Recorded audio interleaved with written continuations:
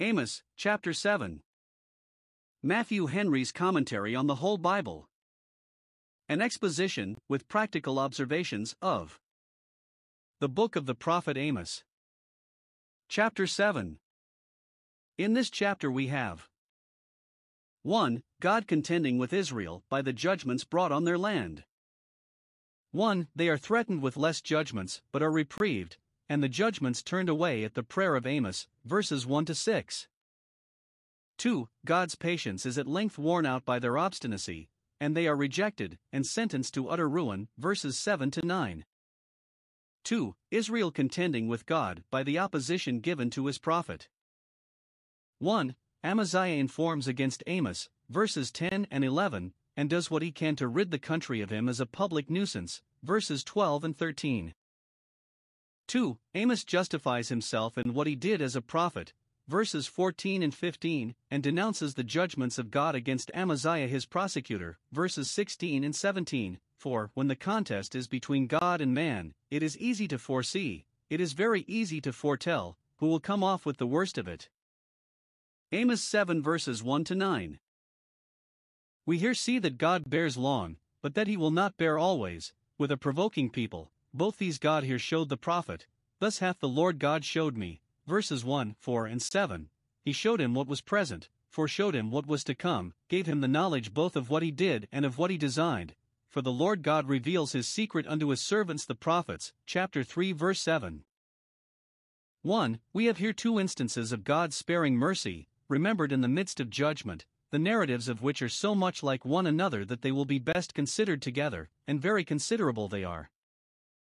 1. God is here coming forth against this sinful nation, first by one judgment and then by another.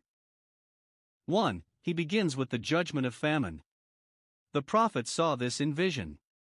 He saw God forming grasshoppers or locusts and bringing them up upon the land, to eat up the fruits of it, and so to strip it of its beauty and starve its inhabitants, verse 1. God formed these grasshoppers, not only as they were his creatures, and much of the wisdom and power of God appears in the formation of minute animals, as much in the structure of an ant as of an elephant, but as they were instruments of his wrath. God is said to frame evil against a sinful people, Jeremiah 18 verse 11. These grasshoppers were framed on purpose to eat up the grass of the land, and vast numbers of them were prepared accordingly.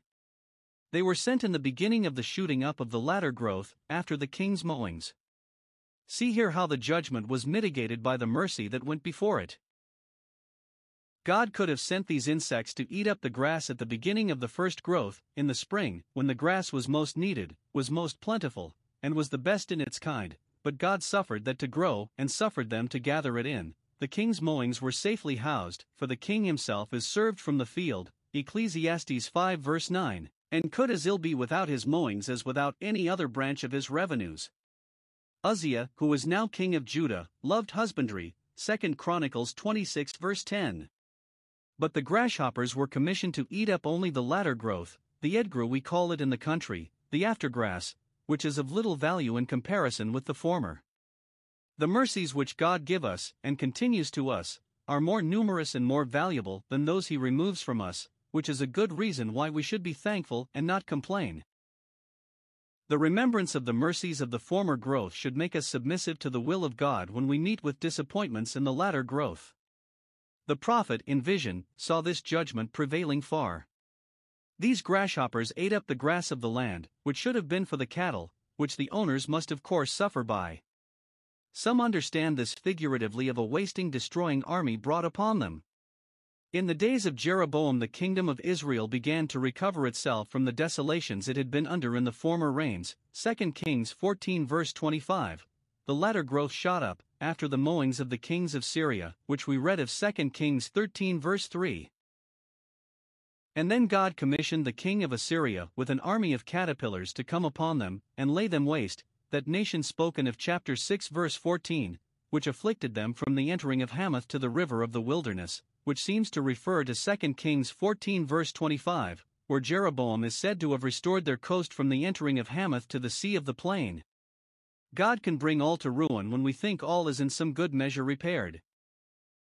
2. He proceeds to the judgment of fire, to show that he has many arrows in his quiver, many ways of humbling a sinful nation, Verse for the Lord God called to contend by fire. He contended, for God's judgment upon a people are his controversies with them, in them he prosecutes his action against them, and his controversies are neither causeless nor groundless. He called to contend, he did by his prophets give them notice of his controversy, and drew up a declaration, setting forth the meaning of it. Or he called for his angels, or other ministers of his justice, that were to be employed in it. A fire was kindled among them, by which perhaps is meant a great drought, the heat of the sun, which should have warmed the earth, scorched it, and burnt up the roots of the grass which the locusts had eaten the spires of, or a raging fever, which was as a fire in their bones, which devoured and ate up multitudes, or lightning, fire from heaven, which consumed their houses, as Sodom and Gomorrah were consumed, chapter 4 verse 11, or it was the burning of their cities, either by accident or by the hand of the enemy, for fire and sword used to go together, thus were the towns wasted, as the country was by the grasshoppers. This fire, which God called for, did terrible execution, it devoured the great deep, as the fire that fell from heaven on Elijah's altar licked up the water that was in the trench. Though the water designed for the stopping and quenching of this fire was as the water of the great deep, yet it devoured it, for who, or what, can stand before a fire kindled by the wrath of God? It did eat up a great part, of the cities where it was sent, or it was as the fire at Taberah, which consumed the outermost parts of the camp, Numbers 11 verse 1, when some were overthrown others were as brands plucked out of the fire. All deserved to be devoured, but it ate up only a part, for God does not stir up all his wrath. 2. The prophet goes forth to meet him in the way of his judgments, and by prayer seeks to turn away his wrath, verse 2. When he saw, in vision, what dreadful work these caterpillars made, that they had eaten up in a manner all the grass of the land, he foresaw they would do so, if suffered to go on, then he said, O Lord God, forgive, I beseech thee, verse 2, cease, I beseech thee, verse 5. He that foretold the judgment in his preaching to the people, yet deprecated it in his intercessions for them. He is a prophet, and he shall pray for thee. It was the business of prophets to pray for those to whom they prophesied, and so to make it appear that though they denounced they did not desire the woeful day. Therefore, God showed his prophets the evils coming, that they might befriend the people, not only by warning them, but by praying for them and standing in the gap, to turn away God's wrath, as Moses, that great prophet, often did. Now observe here. 1. The prophet's prayer, O Lord God. 1. Forgive, I beseech thee, and take away the sin, verse 2. He sees sin at the bottom of the trouble, and therefore concludes that the pardon of sin must be at the bottom of deliverance, and prays for that in the first place. Note, whatever calamity we are under, personal or public, the forgiveness of sin is that which we should be most earnest with God for. 2. Cease, I beseech thee, and take away the judgment, cease the fire, cease the controversy, 'cause they anger towards us to cease. This follows upon the forgiveness of sin. Take away the cause and effect will cease. Note, those whom God contends with will soon find what need they have to cry for a cessation of arms, and there are hopes that though God has begun, and proceeded far, in his controversy, yet it may be obtained. 2. The prophets plead to enforce this prayer, by whom shall Jacob arise, for he is small? Verse 2. And it is repeated, verse 5, and yet no vain repetition. Christ, in his agony, prayed earnestly, saying the same words, again and again. 1. It is Jacob that he is interceding for, the professing people of God, called by his name, calling on his name, the seed of Jacob, his chosen, and in covenant with him. It is Jacob's case that is in this prayer spread before the God of Jacob. 2. Jacob is small, very small already, weakened and brought low by former judgments, and therefore, if these come, he will be quite ruined and brought to nothing. The people are few, the dust of Jacob, which was once innumerable, is now soon counted. Those few are feeble, it is the worm Jacob, Isaiah 41 verse 14, they are unable to help themselves or one another. Sin will soon make a great people small, will diminish the numerous, impoverish the plenteous, and weaken the courageous. 3. By whom shall he arise? He has fallen, and cannot help himself up, and he has no friend to help him, none to raise him, unless the hand of God do it. What will become of him, then, if the hand that should raise him is stretched out against him? Note, when the state of God's church is very low and very helpless, it is proper to be recommended by our prayers to God's pity. 3. God graciously lets fall his controversy in answer to the prophet's prayer, once and again. Verse 3. The Lord repented for this. He did not change his mind, for he is one mind and who can turn him? But he changed his way, took another course, and determined to deal in mercy and not in wrath. He said, "It shall not be." And again, verse 6, "This also shall not be." The caterpillars were countermanded, were remanded, a stop was put to the progress of the fire, and thus a reprieve was granted. See the power of prayer, of effectual fervent prayer, and how much it avails, what great things it prevails for.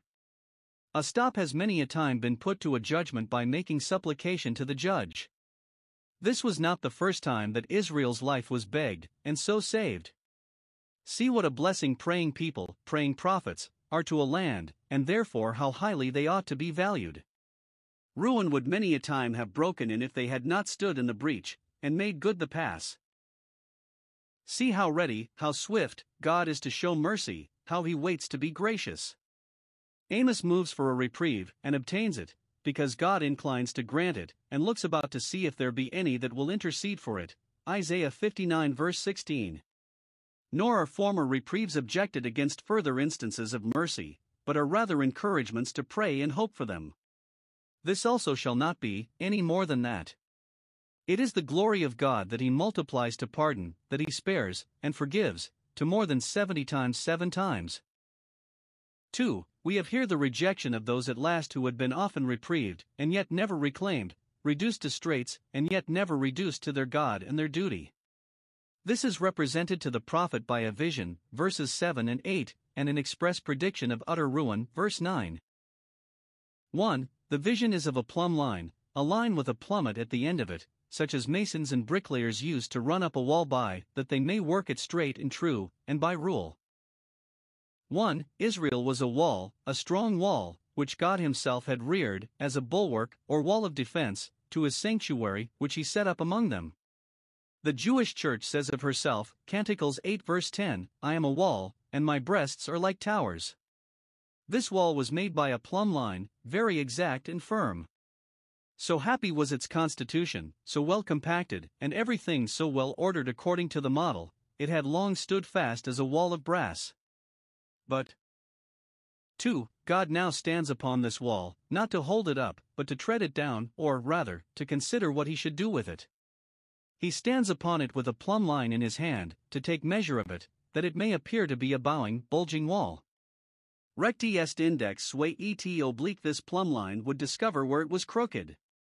Thus God would bring the people of Israel to the trial, would discover their wickedness, and show wherein they erred, and he would likewise bring his judgments upon them according to equity, would set a plumb line in the midst of them, to mark how far their wall must be pulled down, as David measured the Moabites with a line, 2 Samuel 8 verse 2, to put them to death. And, when God is coming to the ruin of a people, he is said to lay judgment to the line and righteousness to the plummet, for when he punishes it is with exactness. It is now determined, I will not again pass by them any more, they shall not be spared and reprieved as they have been, their punishment shall not be turned away. Chapter 1 verse 3. Note, God's patience, which has long been sinned against, will at length be sinned away, and the time will come when those that have been spared often shall be no longer spared. My spirit shall not always strive. After frequent reprieves, yet a day of execution will come. 2. The prediction is of utter ruin, verse 9.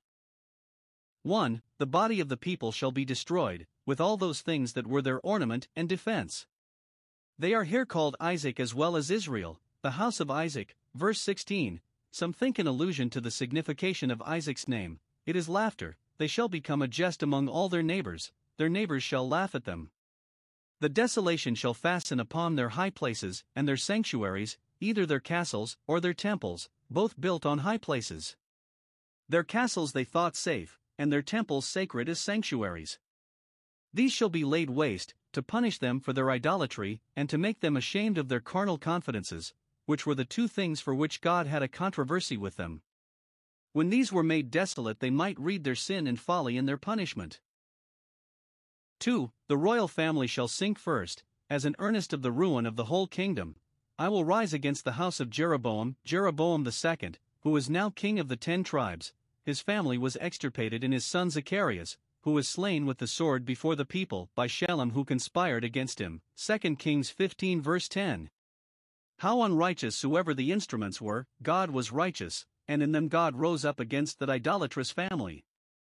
Even kings' houses will be no shelter against the sword of God's wrath. Amos 7 verses 10 to 17. One would have expected 1. That what we met with in the former part of the chapter would awaken the people to repentance, when they saw that they were reprieved in order that they might have space to repent, and that they could not obtain a pardon unless they did repent. 2. That it would endear the prophet Amos to them, who had not only shown his goodwill to them in praying against the judgments that invaded them, but had prevailed to turn away those judgments which, if they had had any sense of gratitude, would have gained him an interest in their affections. But it fell out quite contrary. They continue impenitent, and the next news we hear of Amos is that he is persecuted. Note, as it is the praise of great saints that they pray for those that are enemies to them, so it is the shame of many great sinners that they are enemies to those who pray for them. Psalm 35 verses 13 and 15, 109:4. We have here 1. The malicious information brought to the king against the prophet Amos, verse 10 and 11. The informer was Amaziah the priest of Bethel, the chief of the priests that ministered to the golden calf there, the president of Bethel, so some read it, that had the principal hand in civil affairs there.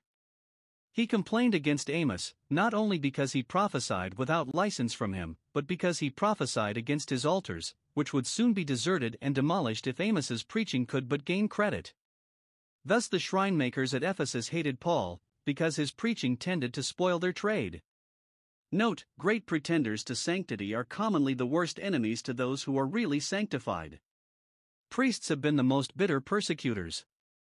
Amaziah brings an information to Jeroboam against Amos. Observe. 1. The crime he is charged with is no less than treason.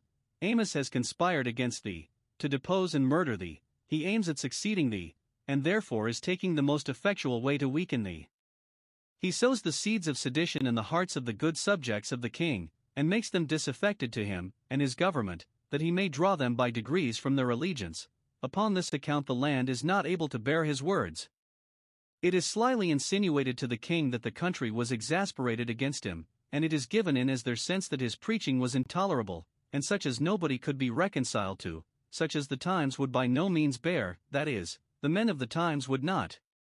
Both the impudence of his supposed treason, and the bad influence it would have upon the country, are intimated in that part of the charge, that he conspired against the king in the midst of the house of Israel. Note, it is no new thing for the accusers of the brethren to misrepresent them as enemies to the king and kingdom, as traitors to their prince and troublers of the land, when really they are the best friends to both. And it is common for designing men to assert that as the sense of the country, which is far from being so. And yet here, I doubt, it was too true, that the people could not bear plain dealing any more than the priests. 2. The words laid in the indictment for the support of this charge, verse 11 Amos says, and they have witnesses ready to prove it, Jeroboam shall die by the sword, and Israel shall be led away captive, and hence they infer that he is an enemy to his king and country, and not to be tolerated. See the malice of Amaziah. He does not tell the king how Amos had interceded for Israel, and by his intercession had turned away first one judgment and then another, and did not let fall his intercession till he saw the decree had gone forth. He does not tell him that these threatenings were conditional, and that he had often assured them that if they would repent and reform the ruin should be prevented. Nay, it was not true that he said, Jeroboam shall die by the sword, nor did he so die, 2 Kings 14 verse 28, but that God would rise against the house of Jeroboam with the sword, verse 9. God's prophets and ministers have often had occasion to make David's complaint, Psalm 56 verse 5, every day they wrest my words. But shall it be made the watchman's crime, when he sees the sword coming, to give warning to the people, that they may get themselves secured? Or the physician's crime to tell his patient of the danger of his disease, that he may use means for the cure of it? What enemies are foolish men to themselves, to their own peace, to their best friends? It does not appear that Jeroboam took any notice of this information. Perhaps he reverenced a prophet, and stood more in awe of the divine authority than Amaziah his priest did. 2. The method he used to persuade Amos to withdraw and quit the country, verses 12 and 13. When he could not gain his point with the king to have Amos imprisoned, banished, or put to death, or at least to have him frightened into silence or flight, he tried what he could do by fair means to get rid of him. He insinuated himself into his acquaintance, and with all the arts of wheedling endeavored to persuade him to go and prophesy in the land of Judah, and not at Bethel.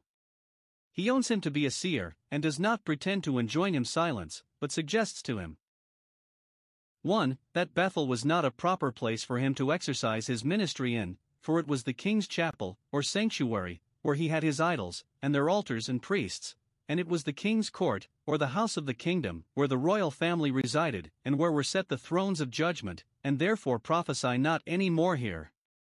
And why not? 1. Because Amos is too plain and blunt a preacher for the court and the king's chapel. Those that wear silk and fine clothing, and speak silken soft words, are fit for king's palaces. 2. Because the worship that is in the king's chapel will be a continual vexation and trouble to Amos. Let him therefore get far enough from it, and what the eye sees not the heart grieves not for. 3. Because it was not fit that the king and his house should be affronted in their own court and chapel by the reproofs and threatenings which Amos was continually teasing them with in the name of the Lord, as if it were the prerogative of the prince, and the privilege of the peers, when they are running headlong upon a precipice, not to be told of their danger.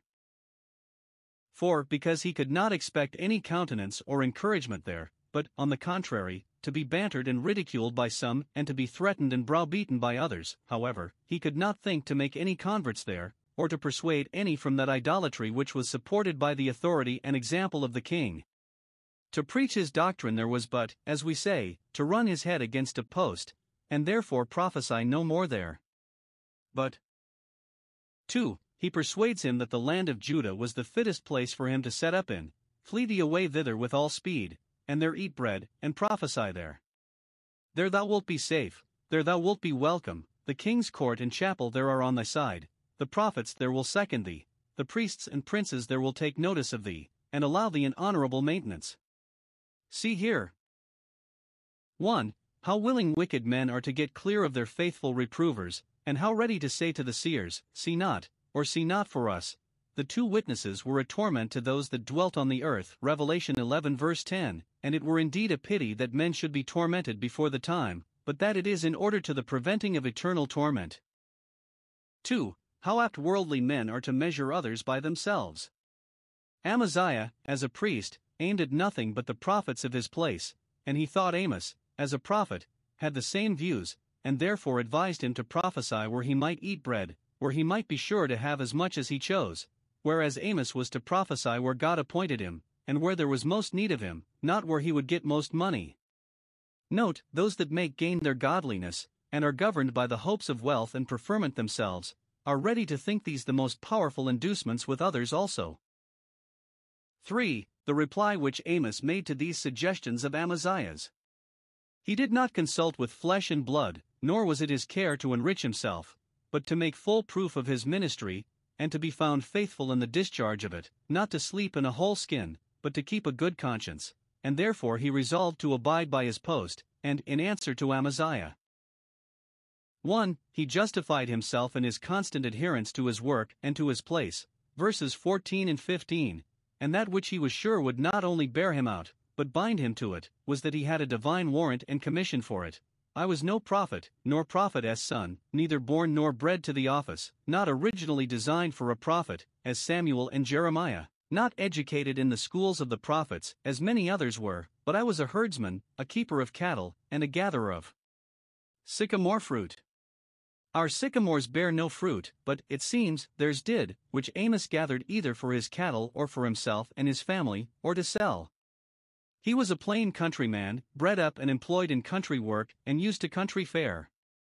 He followed the flocks as well as the herds, and thence God took him, and bade him go and prophesy to his people Israel, deliver to them such messages as he should from time to time receive from the Lord.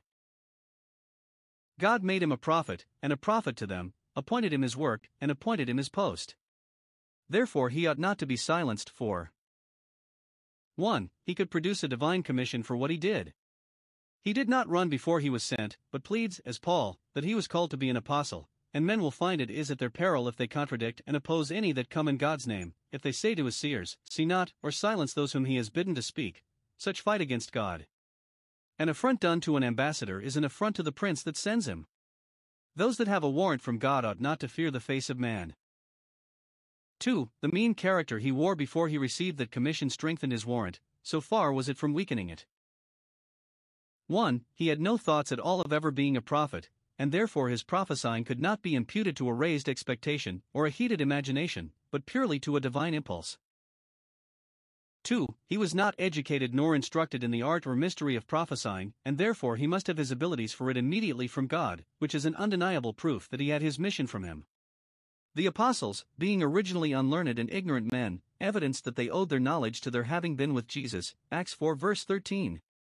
When the treasure is put into such earthen vessels, it is thereby made to appear that the excellency of the power is of God, and not of man, 2 Corinthians 4 verse 7. 3. He had an honest calling, by which he could comfortably maintain himself and his family, and therefore did not need to prophesy for bread, as Amaziah suggested, verse 12, did not take it up as a trade to live by, but as a trust to honor God and do good with. 4. He had all his days been accustomed to a plain homely way of living among poor husbandmen, and never affected either gaieties or dainties, and therefore would not have thrust himself so near the king's court and chapel if the business God had called him to had not called him thither. 5. Having been so meanly bred, he could not have the courage to speak to kings and great men, especially to speak such bold and provoking things to them, if he had not been animated by a greater spirit than his own. If God, that sent him, had not strengthened him, he could not thus have set his face as a flint, Isaiah 50 verse 7. Note, God often chooses the weak and foolish things of the world to confound the wise and mighty, and a herdman of Tekoa puts to shame a priest of Bethel, when he receives from God authority and ability to act for him. 2. He condemns Amaziah for the opposition he gave them, and denounces the judgments of God against him, not from any private resentment or revenge, but in the name of the Lord and by authority from him, verses 16 and 17. Amaziah would not suffer Amos to preach at all, and therefore he is particularly ordered to preach against him. Now therefore hear thou the word of the Lord, hear it and tremble. Those that cannot bear general woes may expect woes of their own. The sin he is charged with is forbidding Amos to prophesy. We do not find that he beat him, or put him in the stocks, only he enjoined him silence, prophesy not against Israel, and drop not thy word against the house of Isaac.